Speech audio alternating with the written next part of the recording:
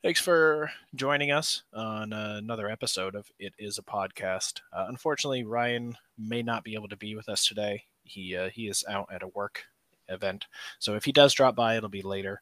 So Bruce and I are here to talk about what is it, episodes 7, 8, and 9 of season 2. Right. Yep. 7, 8, or 9. One of my All right. favorites is season 2 too. I'm excited to get into that one. All right, go ahead and start us off, Bruce. So we're talking about the client, and of course it'll say that once they publish his letter. Yeah, which he sent in. Right. Yeah. So, what are your thoughts? If you're Jan, you're there and you got this subordinate that you already think's an idiot, kind of pull that out on you. Let's just kind of, how would you feel? What was your initial takes out of that whole sequence there? I'm getting more interested in Jan's character, and here's why. Because Jan is corporate, right? And Michael is also corporate, but he doesn't realize it. But Jan has no faith in Michael, rightfully so, because Michael is who he is, right? But the problem there is, like, if Michael made it all the way to the position that he is, you would think that corporate would have some sort of faith in him in order to do his job. So if you're going into a new area, and this is me personally, that is obviously not Jan, but if you're going into an area and the local person tells you this is where it should happen, I'm going to take their back on that one.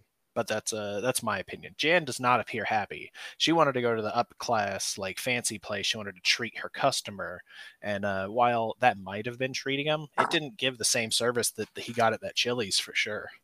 Oh yeah, that Chili's. I mean, I'm sure we'll dive into that whole sequence too, but for me, that's one of my favorite Michael moments. But anyway, let's go to kind of the next sequence in the episode. There, we jump back to Jim and Pam. They're talking about their worst first dates.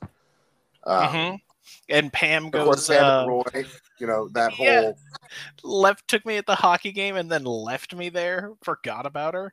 Right, oh, right. God. And what is wrong with, like, would you stay with somebody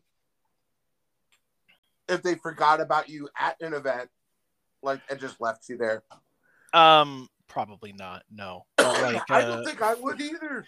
No, and I'm a guy. I can imagine what I don't know. Maybe our female audience members will chime in here. But what the heck is wrong with Pam? I hear you, man. First dates are a fickle thing, though, right? Because I'll read posts on the time, all the time, either from Reddit or from Facebook or something about people's stories, and it'll be like, oh, it'll be a story similar to this. It'll be like, we went out for a movie, she vomited all over me, and then got me blackout drunk or something like that, and then she's like, and we've been married for 10 years, or it'll just be this string of horrific things. It'll be like, went to her house, killed her dog, beat up her dad, we've been married ever since. And it's weird stuff like that. So I don't know. Maybe chicks are into dudes just, like, leaving them places. Yeah, I Pam was, Well, and then what's funny is she brings it up. She talks. She has to know that people are going to put it together that it's Roy, right? And then she's kind of taken aback when people put it together that it's Roy. Yeah, I think it was Kelly. And yeah, she because they ask, like, they go like, how long ago? Right? And she's Right. like, oh, not that long ago. And as soon as you say that, it's either A, it's Roy, or B, you cheated on Roy. Right. Because she's been with Roy for, I don't know that we ever know how long she's actually been with him. They've been engaged minimum for 3 years. 2 years, 3 years. You're right. Yeah. So, however long it took them to get engaged, but, so 4 years maybe, Yeah, that sounds about right. The average couple waits like a year before engagement, and then the average engagement waits like a year or something like that. Then we kind of, jumping back into the rest of the Office gang, we see the first introduction of Threat Level Midnight. And, and I kind of toyed with this in my head on how to broach this with you. I do want to let you know, because I think there will be some things at some point in the future, we see a live action version.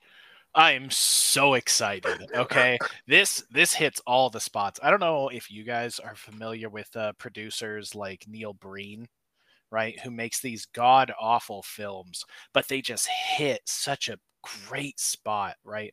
Films like Velocipaster, not done by Neil Breen, but another excellent one. Why did you bring that up? I just saw a meme about that today. It's a great movie. See a meme today? Is that why you brought that up? No, no, I've watched that movie. My wife and I, Holy crap, that is we used to have a hilarious. friend group thing called Bad Movie Day, and we would get together and we would watch horrible movies. Like there's this really old movie with Ice Cube in it, and it's like Ice Cube goes to Mars to fight aliens. Like, dude, oh, awful, awful. Okay, there's a bunch of horrible movies, and this Threat Level Midnight hit that spot for me. This looks like an old crappy Bond film, and I'm about it. I wanted to hear more of that reading.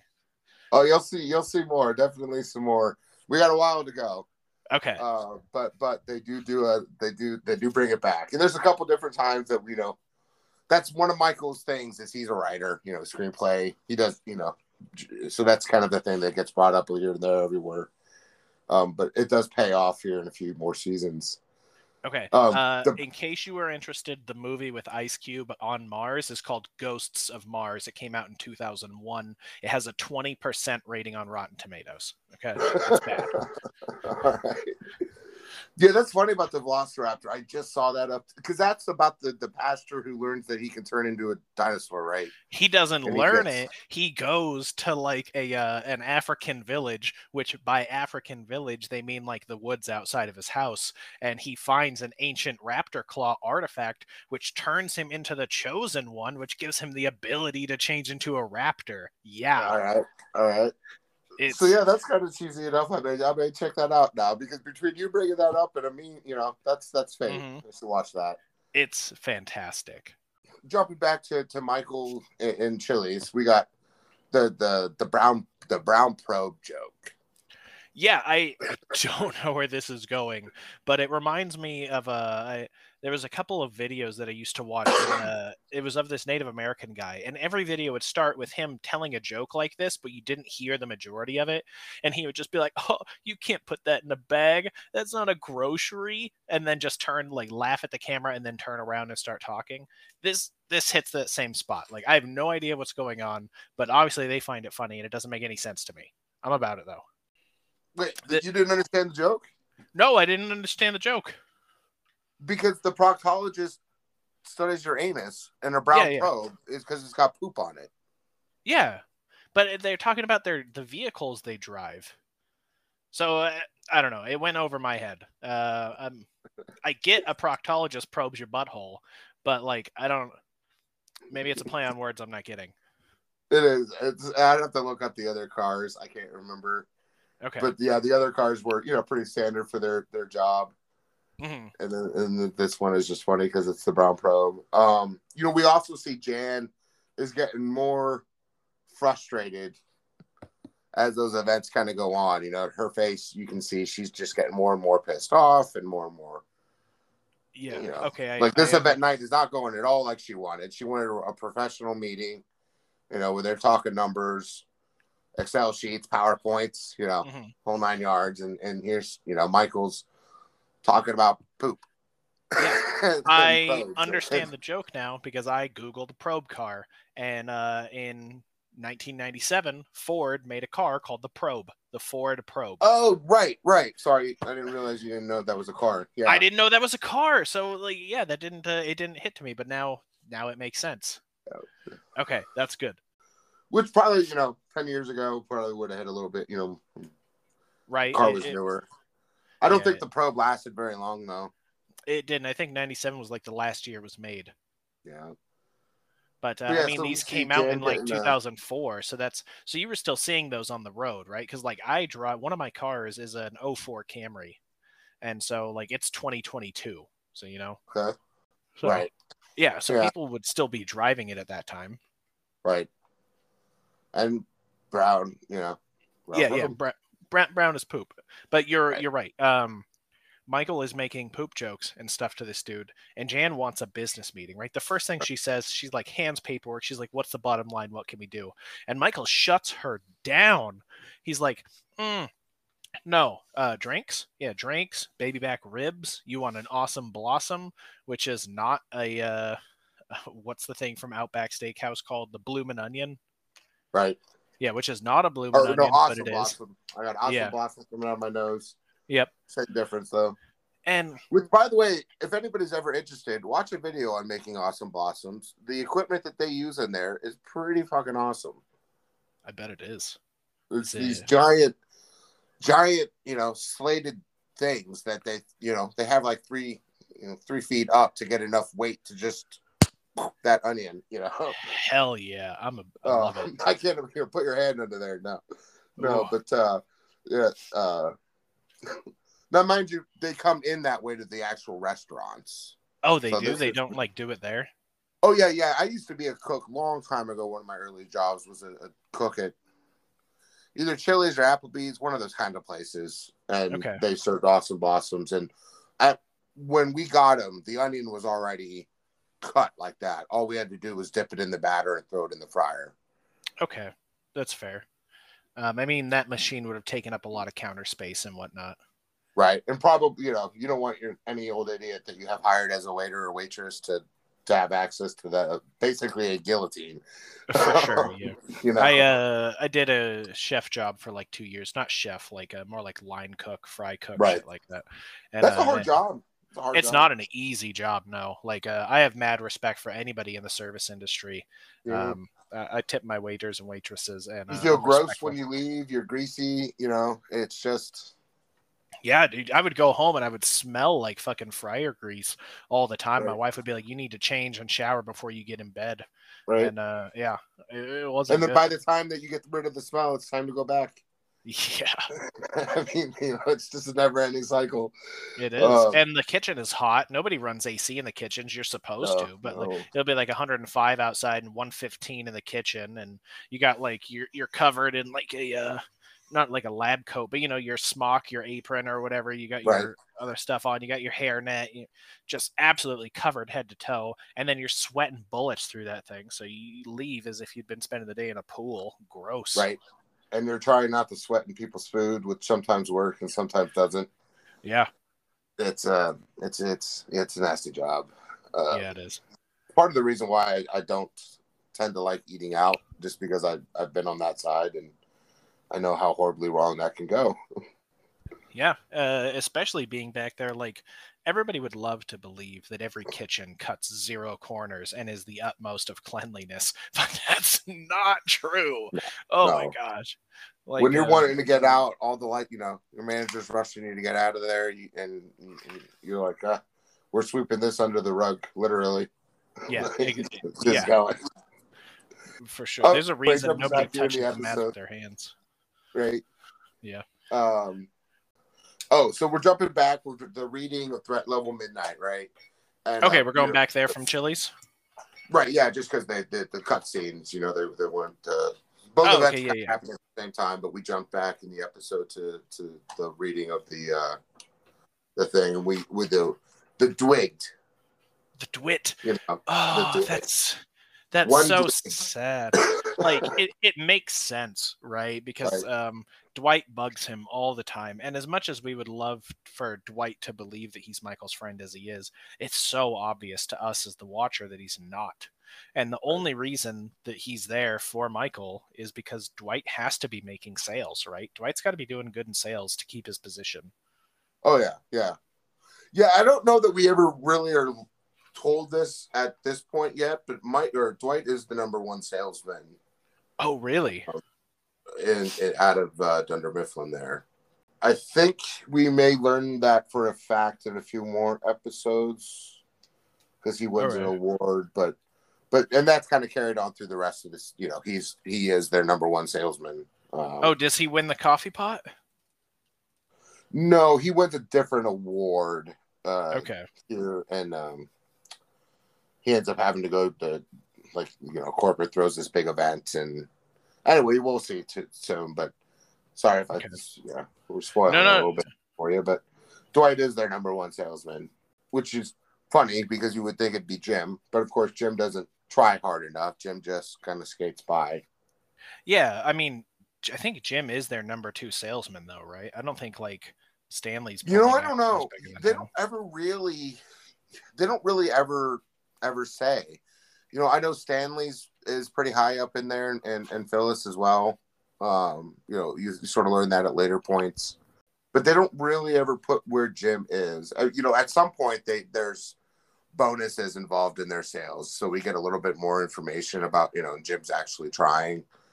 Plus, he's trying. Something happens and he tries to keep his job. So Okay. there's stuff coming that gives us a little bit more insights, but we don't really ever get. I don't know that Jim is that great of a salesman. He's a good-looking, semi-intellectual, normal guy in an arena of idiots. But jumping kind of back into the episode, and that sort of segues into my next question is Jim a jerk? How do you feel about Jim? Yeah. We've kind of seen. There's. Sorry to cut you off, but yes, yeah, I think Jim definitely has a huge amount of jerk properties. Like it's one thing to play like fun pranks on your coworkers and stuff when they're enjoying it, but Jim does it when they're not. Like he pops fucking Dwight's ball. Yeah. That's this episode, isn't it? Is it this one or is it one of the next ones? It's like a cold open. Cold open in the next episode, but yeah. When he just destroyed, Yeah, he takes the pair of scissors and he pops Dwight's ball right in front of him. And like Dwight's enjoying himself. Sure, he might be a little irritating because he's constantly moving around and talking about his abs. But like, Jim, you don't have to pay attention to Dwight. You can continue to do your work and you can ignore him. And instead, you pop his ball. You pop his ball. Right. And he takes the time to ask him how much it is. Yeah, so that he knows that if he can afford to buy it. Right. It's terrible. But anyway, that's getting ahead of ourselves. Sorry, there's a moment in there. The other one too that I want to get back to is, talking about the Jim and the Pam and the whole.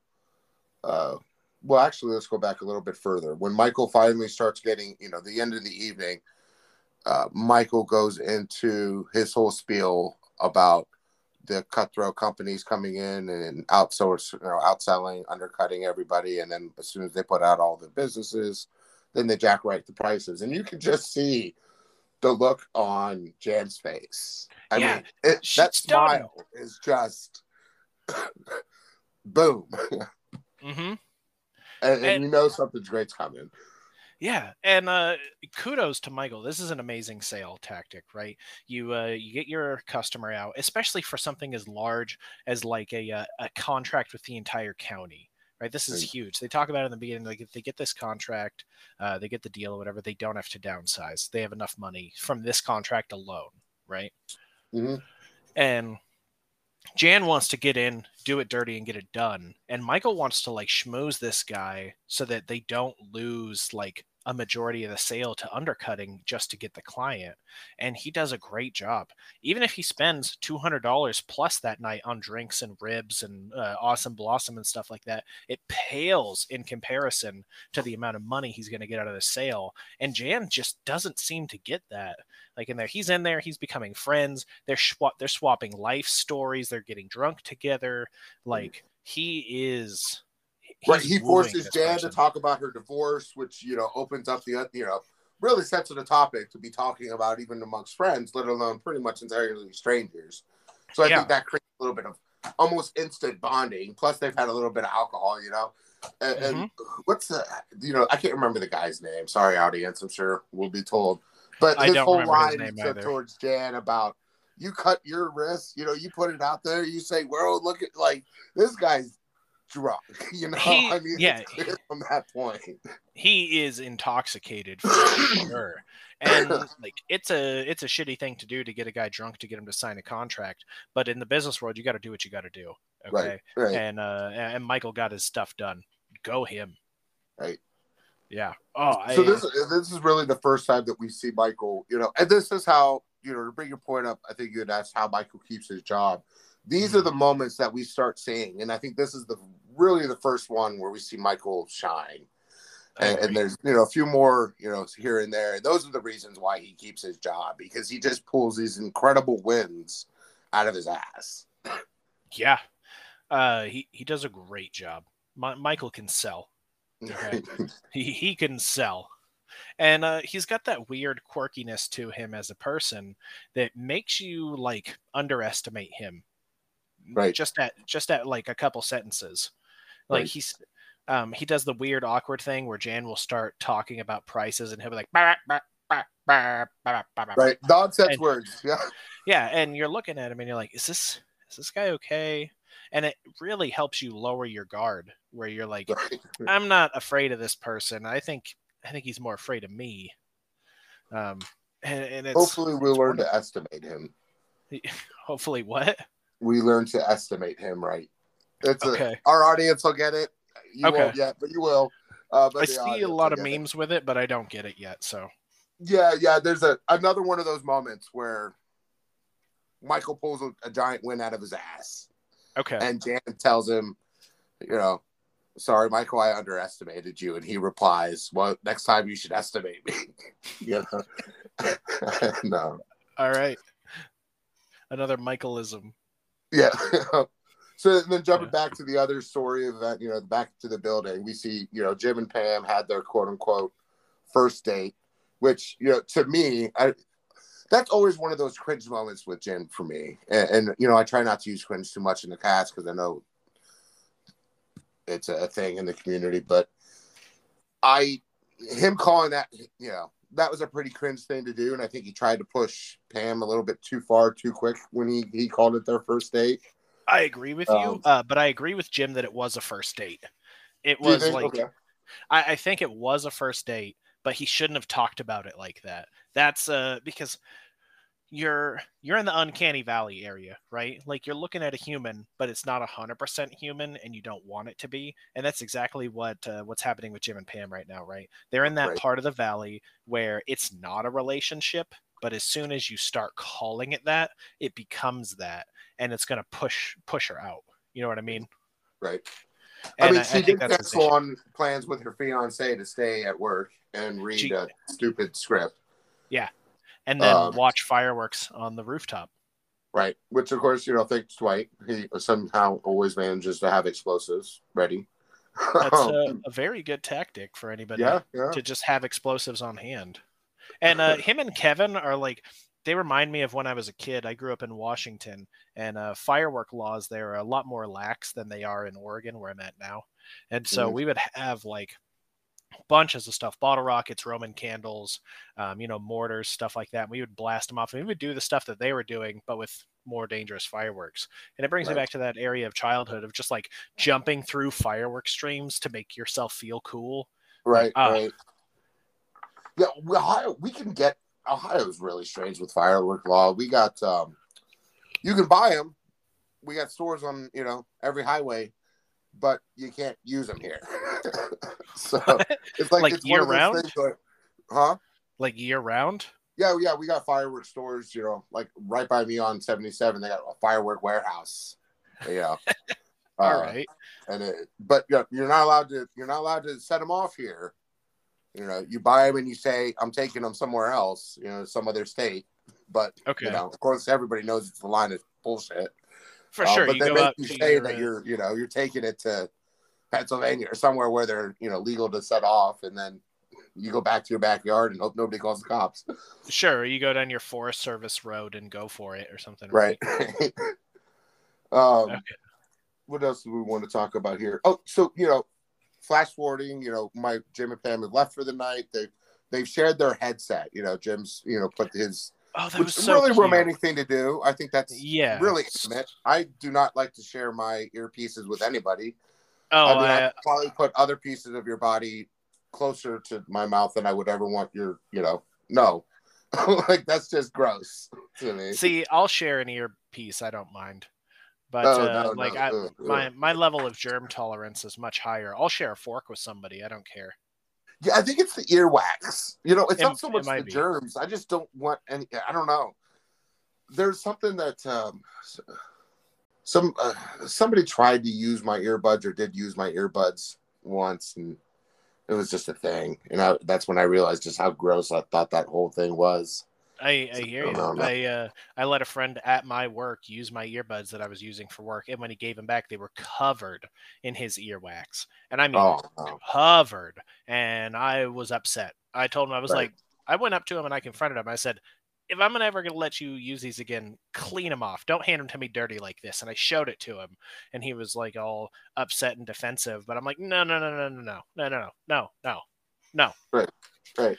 Yeah. All you do is wipe them. Use some, a Clorox wipe and, clean that shit out. I don't want to see it. Yeah, Exactly. but It's yeah. not. Ugh, gross. Yeah. I'm with you. I don't want your earwax in my ear. That's for sure. I don't want my earwax in my ear. Right. But like, there's a lot of different things. So yeah. And then, they fast forward, we see the morning, towards the end of the episode, and we see that Dwight has slept all night, Yeah. waiting there, using an emergency blanket in Yeah. his boxers and t-shirt. Why does Dwight sleep there? Because I got a real homeless vibe from it, but like I know it's not a homeless thing. I don't know. I guess it was just concern for Michael that was my other he wanted guess. to know what was going on. He's just.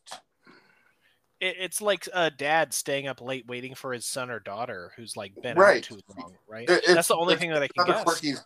Yeah, it's just another quirky thing that Dwight does. I mean, it makes sense for his character, but why he does it? Yeah. I don't know. Maybe, or hopefully our audience will chime in here and let us know why. Why do you guys think that, why does he stay? But then, he wakes up, and the very first word out of his mouth is Michael. So he's been, subconsciously thinking about this all night long, which is weird. Again, Yep. He wakes up, Michael, and then he just happens to look out the window at the right time to see Jan getting dropped off by a taxi. Mm-hmm. And then we see that whole sequence of events. Do you think they did it? That's one of my points here too. We don't ever really know whether they did it there or not. Okay. I've always kind of thought that they did do it there. Same. I think they did it. But yeah, we don't ever really. It's not clear. So you think that they did it? I'm glad you mentioned that because that was one of the things I wanted to I think ask it's you. like I don't see there's a chance that they didn't, right? Because they start making out, they go straight to the car, they go back to the hotel, right? And sure, she's like, yes, we made out, and then we talked all night, and you listened to my problems. But she says it in a way that's like, I'm saying this because this is the story that we came up with. Right. Yeah. And would she really accuse him? See, and this is when I really started to dislike Jan. One of the first things that she does that really just pissed me off, though, is you hear her. Well, I don't know if we hear her. We hear Michael's reaction, so we know the implication is that Jan is accusing him of getting her drunk intentionally to have sex with her or to do whatever. Yeah, and slipping something in her drink. Slipping something in her drink, which, is a pretty outrageous accusation. Just coming from a peer to somebody, let alone your boss, saying that to you. But for anybody to make that kind of accusation, you better have some pretty damn good evidence before you go accuse somebody of date rape. Yeah, no, fucking for real, because that's huge.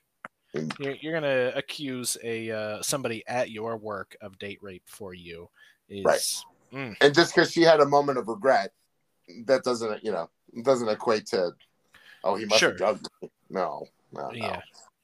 Oh, that's that's all my notes there for the client. Was there anything that stuck out in your mind interviewing or that you wanted to talk about that we didn't already? No, I think you covered it about all. All right, awesome. Yeah. Well, then let's get back into, just get right into performance review. We already talked about that whole cold opening sequence with Dwight fitness orb and Jim, of course, being a Jim jerk. Popping it. Right. Yeah, it still bugs me. What a fucking asshole thing to do. Yeah. There does, and don't get me wrong, I like Jim. I've always liked Jim's character. He's probably one of my favorites, and I don't know. I don't even know if I really have a favorite. I like them all. But I do like Jim. But he does definitely have this high school bulliness to him, too. Yes. That underlines his character. Because Dwight's kind of the nerd in school, and Jim's just doing Jim whatever. Seems like the jock, right? He played basketball. He's an asshole to Dwight who's nerdy, and he just like shits on him all the time. Right. It's becoming like a one-sided thing. Like we see a couple things in earlier episodes in like season 1 where Dwight gets Jim by stealing his sale. Dwight gets Jim by like turning his back on him when Roy comes in and during the alliance. But I don't think Dwight has does anything so openly aggressive like Jim does. You know what I Right. mean? Right. And we kind of see that a little bit more going forward too. Is that Jim almost, I don't want to say abuses, but I can't think of another word. He almost abuses Dwight for his own amusement. Yeah. Yeah, he does. There's definitely some more instances of that coming, but it's not a good, it's not a good look for him. Yeah. Yeah. So of course, then we see, everybody's doing their performance reviews, which I don't know about you.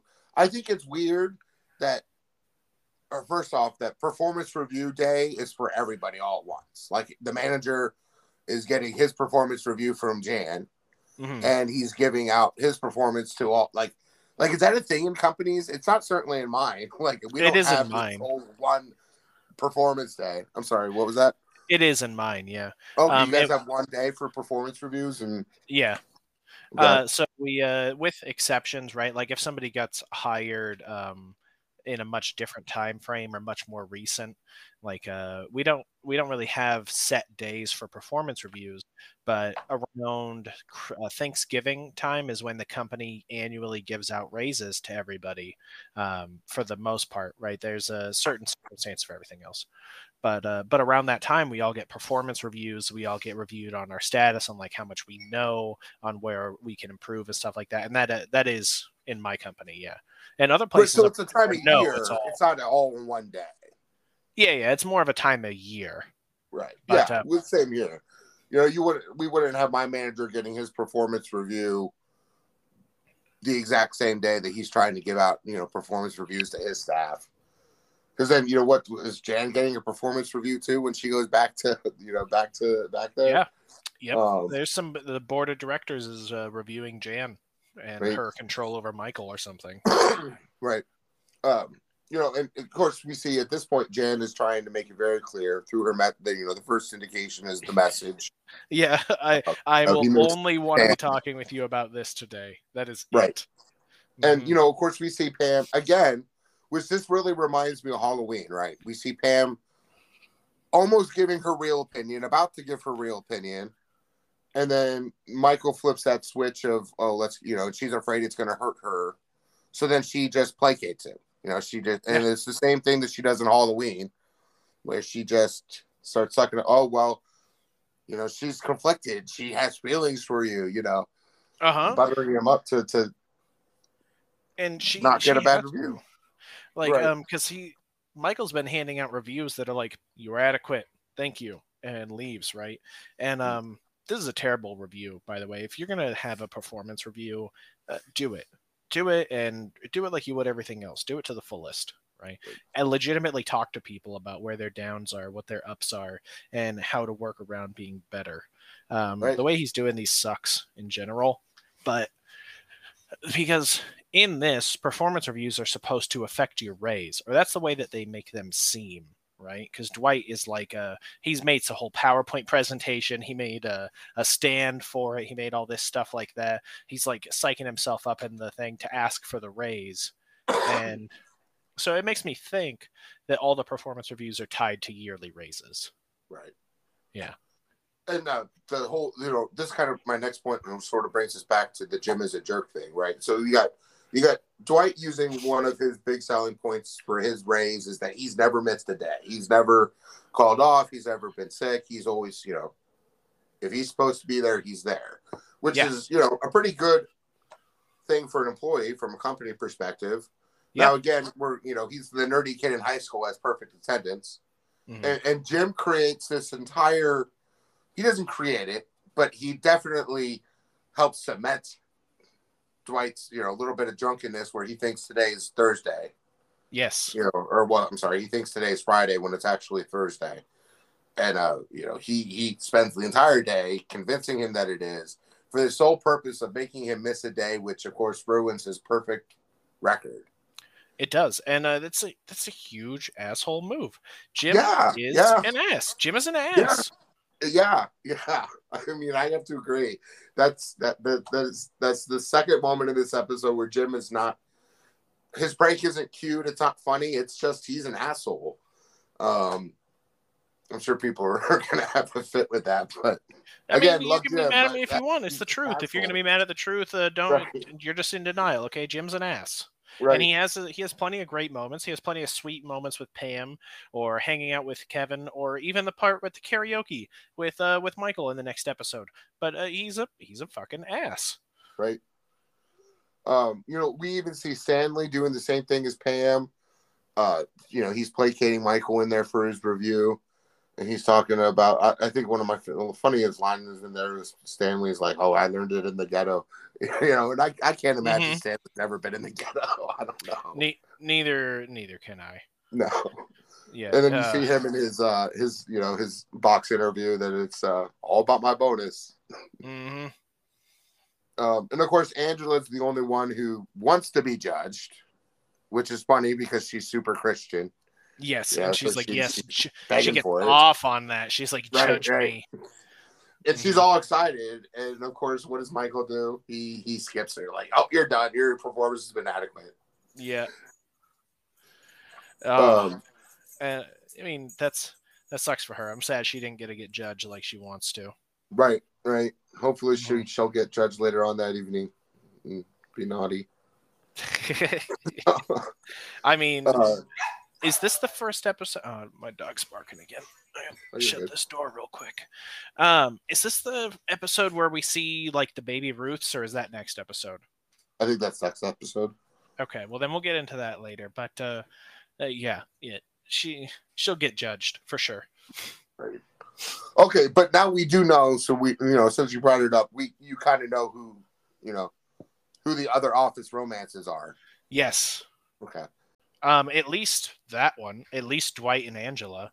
Right. So Jim and Pam, kind of. Dwight and Angela for sure. Right. And I don't know if there's any others.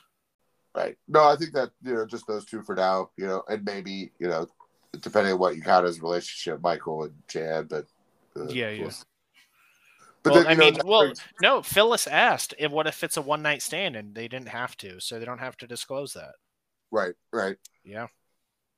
We got the Michael, of course, is trying to impress Jan, so he comes up with some suggestion box that apparently has been sitting in the office unreviewed for at least a year or more. He pulls out the stuff. So what were some of your thoughts about the your BO or your bad coffee breath? Oh, okay. So this suggestion box is great because he's like, we are doing our weekly suggestion box, and then pulls out one from like years ago that's like, we should really look into better benefits for people with depression. And then laughs, throws it away, and they're like, no, that's a real thing. You should look at that. And he's like, nobody here has depression. And they're like, Tony did, or whatever his name was. I think I sent you a message, and I was like, that dude blew his brains out. Right. Yeah, it's rough. They ignored the suggestion, and then the guy commits suicide on company time. And then, of course, Michael, that guy was weird. Like, come on, man. Yeah, that's... even if you thought he was weird. I would say that's rather insensitive. Right. Absolutely. Yeah. And all jokes aside to our audience, if you're struggling with suicide, there's plenty of information out there, or depression. It's perfectly treatable. We'll put some numbers in our post just because we're talking about it. But if you are feeling that way, you're not alone, and there's help out there. Sure. Yeah. Everybody struggles with their own life in one way or another, and we can't ever assume we know anybody, something like that. You know what I mean? Right. Yeah. Then we see Michael kind of pushing Jan. Jan's she's giving up. She's done. She's like, I'm gonna go outside and think. She comes back. She's like, I'm done. I'm giving up. I'm whatever. And he just keeps nagging. He's like that little yapping dog that won't leave you alone. And she finally snaps. And as corporate, still being in that corporate mentality, she breaks that a little bit. And goes into the whole, you're stupid, I can't remember all of her spiel, but it's like, calling him stupid and his bad personality and, everything else. And it's, for me, that was kind of go Jan. What do you think about that? Yeah, for sure. Michael needs somebody to call him out. Okay, he's been on this high horse the whole time, and he's never going to leave it because that's who he is. That's how he sees himself. Right. But she calls him out. She's like, "You're an idiot. You make dumb decisions. You're doing all this dumb stuff. Yes, you have BO. Yes, you have coffee breath. Like you have an issue." And then he goes like, "But it's not my looks, so I still look good." Right. He still turns it into a positive somehow. Yeah. And I mean, good for him for maintaining that positive mentality. But like, you really should figure out what's going on here. Right. Ugh. That was really all I had out of performance review. Was there anything else that that you wanted to talk about or that you stuck out in your mind? When I was thinking about this, I wish that I did take notes like I normally do. I didn't because we are doing our new style, but I wish I did because I'm blanking. So no, I'm good on performance review. Okay. I'm gonna Yeah, I I'm don't gonna know if we take notes explained it again to our next time. audience at all or not. I don't know if this is maybe a good time, but we were trying the podcast is still new. We're just trying a couple different formats to make the most entertaining show. So, if you guys got any suggestions, feel free to drop them. Yeah, please do. Any feedback is always good, right? So, As Michael puts it, constructive compliments. yeah. Yeah, we only want constructive compliments, guys. Criticisms are fine. Please criticize me. Okay. I want to be judged. Judge me harshly. Yeah. All right, Angela. All right. Ugh. Bad little girl. So then I guess let's just jump right into, email surveillance. We see Sadiq. I believe this is our first time we're introduced to the IT guy. It's got to be, but this is the cold open, right, where he starts walking to the building, and then Michael like shuts all the windows, gets into like this lockout situation, tells everybody to like be quiet, turns off the lights and stuff. He thinks they're about to have a terrorist attack. This has to be one of the most blatant racist things, other than sensitivity training or whatever it is. Right. Well, and see, and what I don't understand, what I never really understood about that cold open is there history there? Because Michael almost implies it that their first meet didn't go well. So part of me thinks that he was just hiding it because, he knows that he's the IT guy, but he doesn't want to have, something bad happen before, and he doesn't want to have that interaction. See, I don't think so. I don't remember just thinking that he's, there to do something. Maybe. I don't remember him ever talking about an experience with him before. I think it's just he saw a guy in a turban and he went, "We're under attack." And that's entirely possible. But yeah, we get to meet Sadiq, and of course he's there to help Michael install the monitoring software, which of course he didn't even have to come out because Michael just needed to put his password in, which of course is on a sticky note on his computer. Yep. 1, 2, 3, 4, and he needs a sticky note to remember 1, 2, 3, 4. Yeah, and as somebody who's done IT, this hits. This is real. Like you would look at that and you would think, "There's no way to that possible, right?" It's simple. It says put your password in, but oh my gosh, I've done IT work for a couple companies, right? I did IT work for a hospital. I did IT work for Apple at one point. I've done a lot of it before, and you may or may not be surprised at the amount of calls and voiceovers and stuff like that, where it's like I need to go into a client's computer and I need to share screens with them, and the majority of the fix is like restart your PC, and I'll tell them like, "Hey, I need you to do this," and like I've already done it. And then I'm like, okay. And then I go in and it'll show like your computer log stuff. It has like an event logger, right? It says it logs all the stuff and it'll be like last restart like 14 days ago. And you're like, okay, restart, bam. And it fixes the issue. And they're like, I already did that. I was like, of course you did. That's why I'm here. Have a good day. And then leave. Or they don't clear their cookies. Yeah. They're running into something on some weird thing with the web browser and something's not working right. And they want to go through all the trouble of waiting on your hotline to talk to you to literally clear their cookies. Yeah. Trust me, I know where you're coming from with that too. It's like, before you ask for my help, you better have done 2 things. You better have cleared your cookies and you better have restarted. Yeah. If you've done those 2 things and you're still having issues, then I'll help you. But before that, don't come to me at all. There's a line from The Simpsons where people are freaking out and they're like, "We've tried nothing and we're out of ideas," and Right. that's it. That's real. Um, but I mean, it gives those people jobs, so good for them. I I have a buddy of mine who lives in Texas who does this, and he had to drive to work like 2 hours out of his way. He lives in like Austin, and he had to go to like San Antonio. I don't know how far it is or why it took 2 hours, but I'm guessing traffic. But he had to go there because a button on the server that he was told multiple times was not pressed. He drove that 2 hours, pressed the button, went home. Oh, for Pete's sakes. Yeah.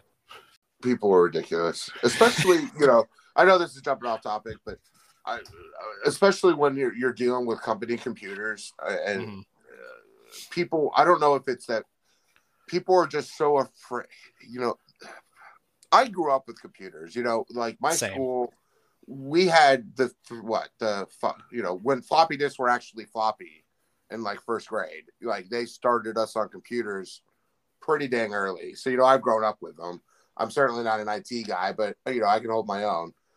But then there's the other side of the spectrum is these people, they just don't even know where the off button is or how to turn it. They just don't know.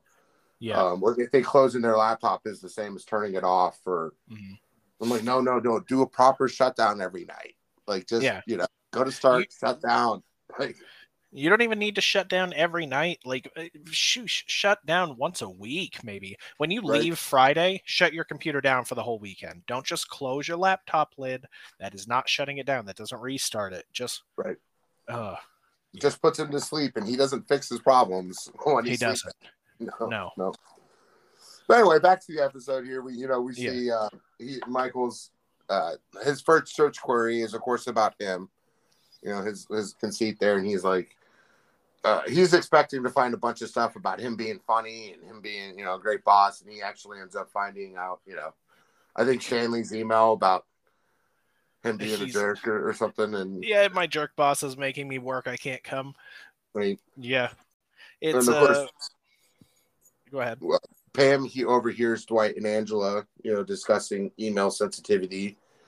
And that's, I think this is Pam's first inclination that whole affair, not affair, but that whole dynamic is going on between Dwight and Angela.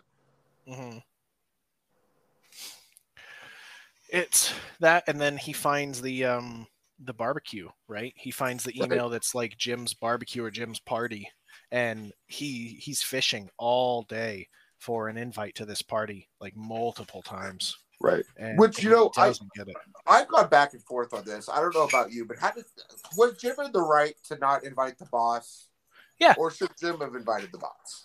No. Jim has a perfect right to not invite the boss, right? It's his party. It's his house. You can invite who you want to be there. It's as simple as that. There's plenty of people that I wouldn't invite to my house. If I have people hanging out, I don't want somebody to be there who's going to be an ass about it. Yeah, I mean, you're not wrong. And for me, I see that's what I go back and forth because I'm always, every time I watch that episode, I'm thinking, he should have just invited him. It's one thing to single out, it's one thing to have several people that you didn't invite, where you're only inviting your friends. That's understandable. But to go through and invite everybody except one person, I think, kind of reminds me of, when you're in elementary school and they invite all of the whole class except you. Yeah. And they are perfectly within their right to do so, but it's still a dick move. It is. It's a bit of a dick move, but like I can't fault him for this one. Like we're still on this Jim's kind of a dick train, and I'm about it because it's real, and whether people agree with me or not, that's up to them. But like this is a dick move, but I would do it. I would do this. There's plenty of people at my work who I wouldn't invite, but there's I would definitely not invite my supervisor's supervisor, right? Like I have my area and my direct manager, and then his manager is like over all of us, right? If we're a table, we got like 4 legs and one guy's the top. I wouldn't invite that one guy. People would be weirded out by it. Which is a fair point too, that, people might not relax in front of their boss too, which is sort of what Jim spins it into, is that it wasn't really anything negative against Michael. It was just he didn't want, people to have to worry about how to behave in front of their boss, which is a valid point, especially in the corporate world. It's my work used to have a one time a year event where, they did, it a drunk party. But even though everybody's drinking, it's always you've always got to maintain that sense of control. It's a worry. Yeah, because you're for still real. you're still there. My work is the same. We have a Christmas party every year, and we have a 4th of July party, right? So one in the summer and one in the winter. And both times alcohol is provided, and it's like at a venue or something like that. But you really should watch yourself, because the CEO of the company and people like that are there, and they are watching you. And you may not be at work, but you're at a work event. You know what I mean? Right. You're still being judged as an employee, and whether you're right. Yeah. So you can't really let loose, and so I understand Jim is valid there too. Yeah. Again, it's a sucky thing to do. He should have invited Michael. That would have been the nice thing, but I'm on Jim's side. I wouldn't have invited Michael.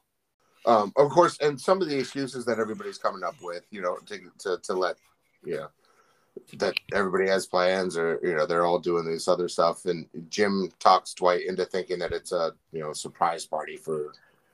Right. And if this goes to show me one thing, it's that everybody else is on board with it, and nobody else at the party wanted Michael there. Right. And then the time when he does show up way later, everybody's really weirded out by it. They're like, I really wish Michael wasn't here right now. You know what I mean? Right. And I just want to jump back a moment, because there's something else funny too, that, when we see Jim's apartment, that's we learn he has a roommate that we don't actually see anywhere. He doesn't believe that Dwight even actually exists. Yeah. And we also see, I don't know if you noticed, when we're getting the tour. Huh? We see the roommate. The roommate's in like the scene when he goes in. He's in like 2 scenes. Really? Does he have any lines? Have I just missed him, or is he just standing there? He talks to Dwight. He's like, "You must be Dwight," because Dwight walks in and hands him their rock key, and he hands it to the roommate, and he's like, "Oh, you must be Dwight." Yeah, and he's got that redheaded chick around his arm or whatever. Right. Okay. Thank you. Yep, you're right. But anyway, so we see when Jim's giving Pam a tour of his bedroom. Did you notice what was on Jim's wall on the corkboard? On the corkboard? No, I remember seeing like, oh gosh, I don't even remember anymore. I want to say there may have been like a self-help thing or something that's like a "you can do it" style poster, but like there wasn't even a PC at his desk. It was just like an actual desk with like papers. And like I used to have one as a kid, and I guess in this day and age it's way weirder compared to when this was. It makes sense for the time period that it was, but no, I didn't see what was it? He has a little doll that looks like a warehouse worker hanging by a noose. Does he? Propped up there. No way. Which, of course, the assumption the entire time, for this is that it's Roy, in Jim's head, this is Roy, that he's hanging there. But this is just one of the little things that they, throw in the background. Oh my gosh, you're right. I'm looking it up right now. He's got that weird. Yeah.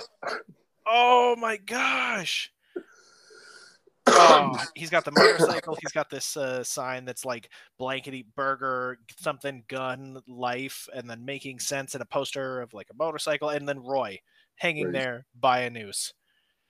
No, see, I wish Ryan was on the call, because I'm sure Ryan would know whether this is absolutely intentional to make this look like Roy, or whether that's just something that we've all, that they never made. They didn't intentionally create that connection. We just did as an audience, but there, it looks like a warehouse guy.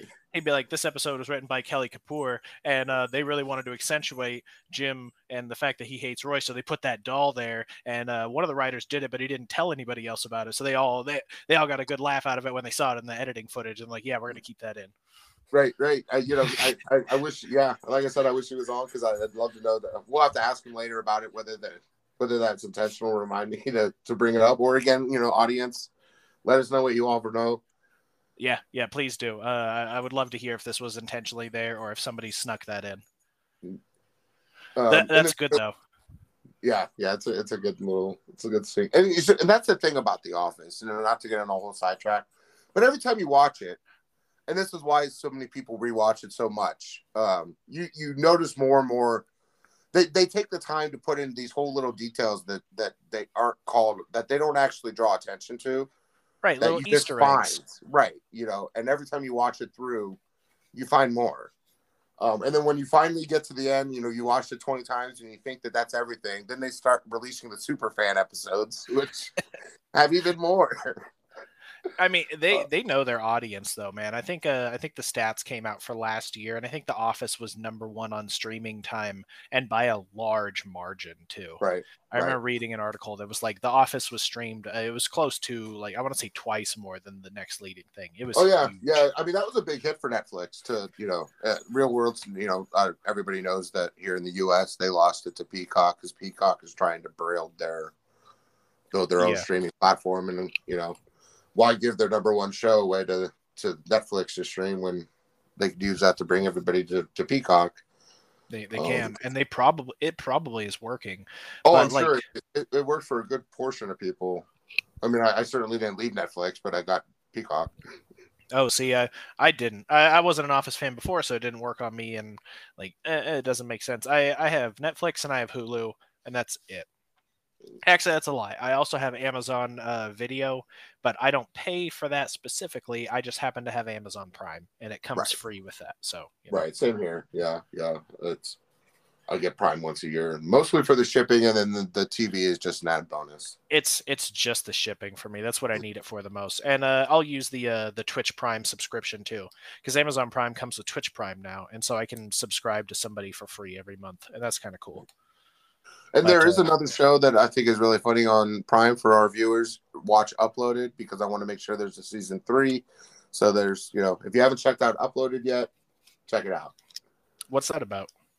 You don't have to get into too much detail if you don't want to. Yeah, but, it's a sitcom about. It's a little bit set in the future where they have developed technology. When you're about to die, they can download your consciousness into a virtual environment. And interesting. It's very commercialized. Like, this virtual environment is, owned. Of course, it's a business. So, that's kind of the show, is that this guy, he's about to quote unquote die, which he's really not, but they upload him and, his adventures in the virtual world and trying to navigate that. And then there's some intrigue and, some stuff going on, but that's the basic premise, is that, you die in this virtual stuff. Yeah, it's a really interesting show. I since you got it, definitely check it out. It's fun. I probably will. You ever hear of Altered Carbon? Yes, I do. I love Altered Carbon. I was really sad that they got rid of that. We don't get a season 3 of that either. Same. I think if Altered Carbon could do one thing to improve its show, it would be less boobs. I think, and this is going to be a controversial opinion, I don't think it needs that much boobs. Right. Yeah. Because it was a good premise, right? Yeah. Yeah, the premise stood up on its own. You didn't need all that extra fanfare and stuff for it. I think the show was great the way it was. Right. And especially with the way that show, you could change you could change the cast out without. I think that's one of the things that make Doctor Who really unique as well, is that you've created a show within the basic premise that you can keep the same character, but you get different actors to bring a different flair, and it keeps it lively. And I think they had something there, and I'm not sure what happened with it. I don't know if it was just killed by COVID, because during that whole year where they just gave up on it because they couldn't get stuff together, if the viewing numbers, who knows? But I was definitely sad about that. Sad enough that I have purchased the books. Well, the audibles. Books for Altered Carbon? Yeah. Oh, but cool. I have not started listening to all of them yet. But yeah, that series does go on, because I wanted to know what happens next, Yeah, I was really into the first season.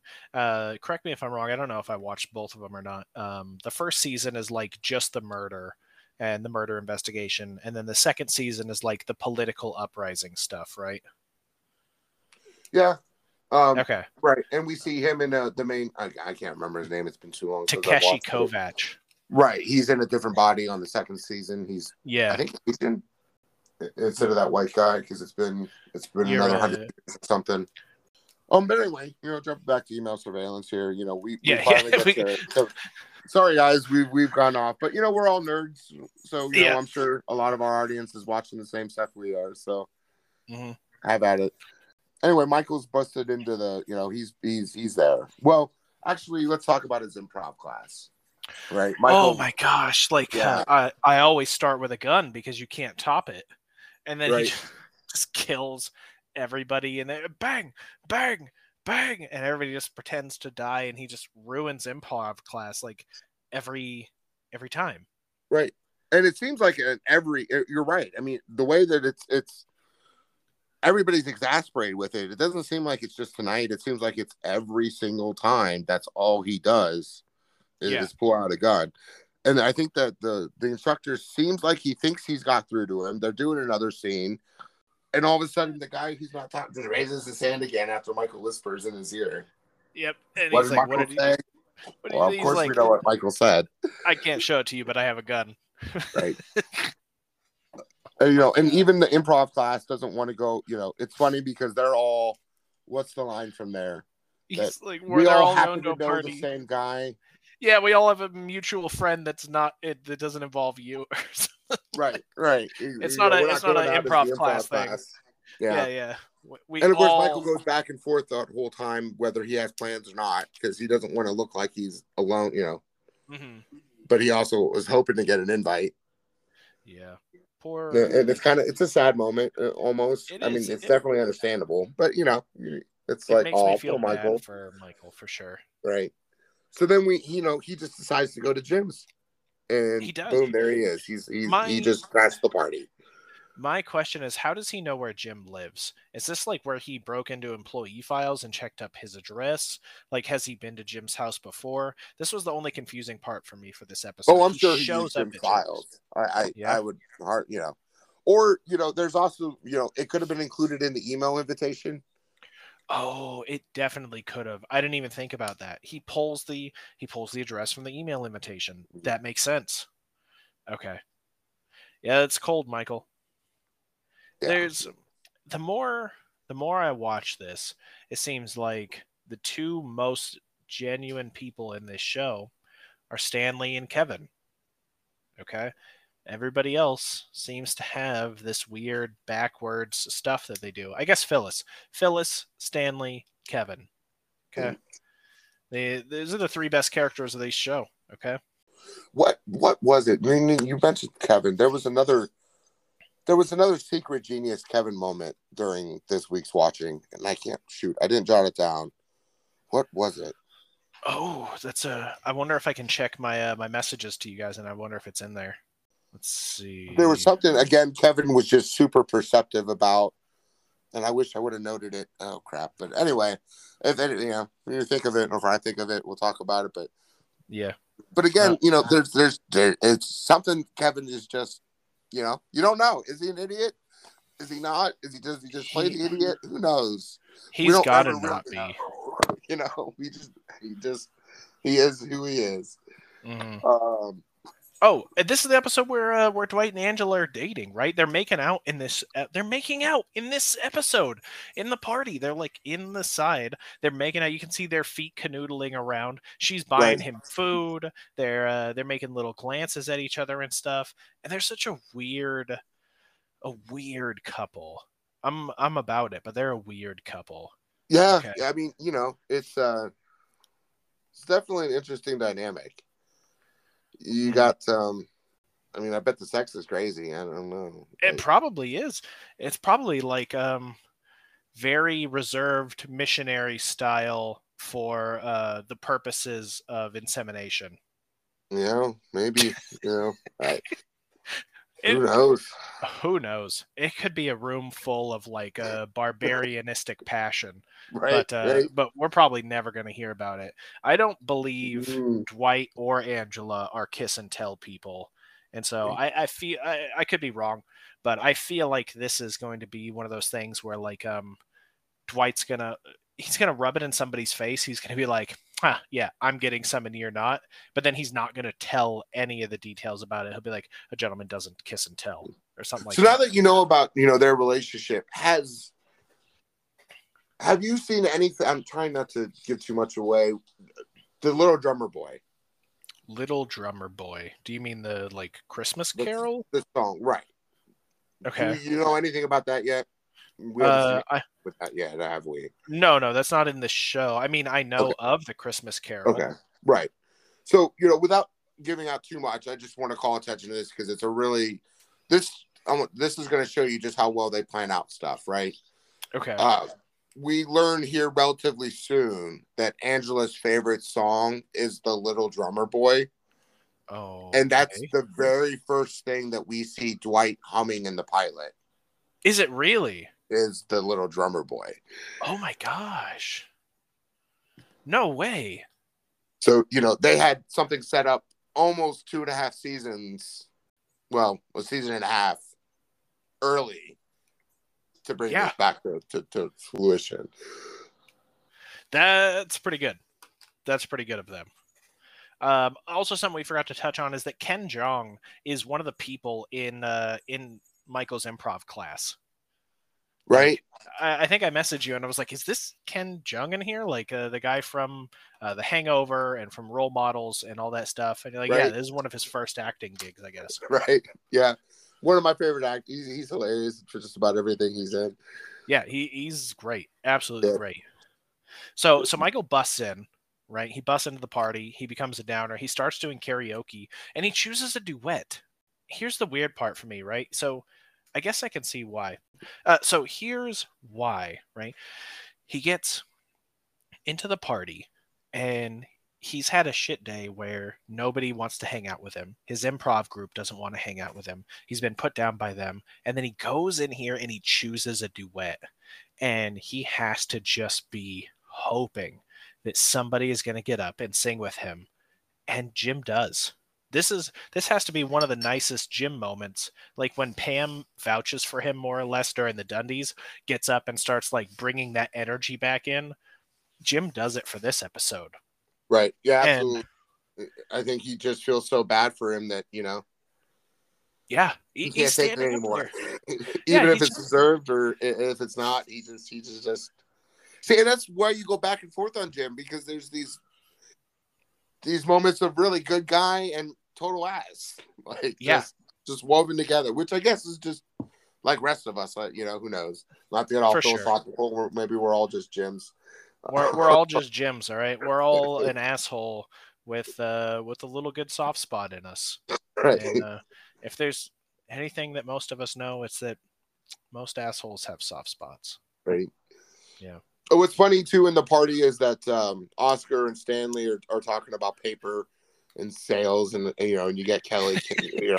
Isn't there anything else we can talk about besides work? Yeah, and then they shut up, which is God, if that's not the truth. You get there, especially with coworkers, and you're like trying to talk about work because that's all you know with each other, right? Right. Yeah. Because it's either that or you're gossiping about your coworkers. It's either work or gossip about it's one or the other. And that's what coworkers bond about. Yeah. I mean, you're there 8 hours a day. It's your job. Right. So it makes sense.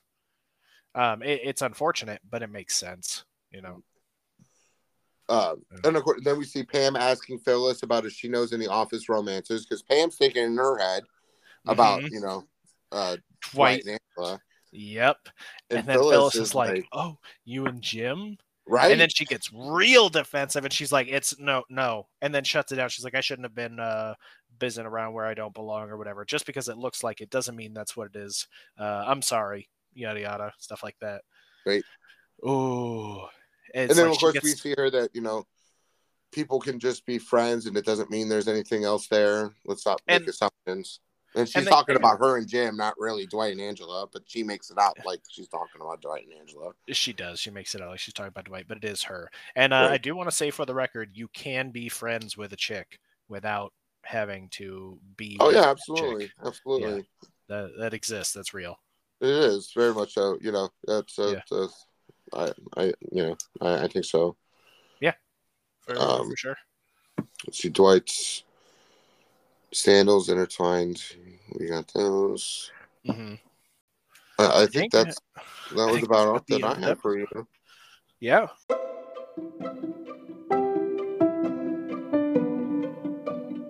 Thank you for listening to another episode of It Is a Podcast featuring Ryan Scott Jones, Bruce Myers, and me, Matthew Jones. You can find us on the Creed Thoughts Facebook group. Feel free to drop by, let us know what you think of the podcast, ask us some questions, and share some memes. We would love to have you. This episode is sponsored by Margaritas and Baby Back Ribs, helping you connect with your clients since the beginning of time. We hope to see you again, and have a great day.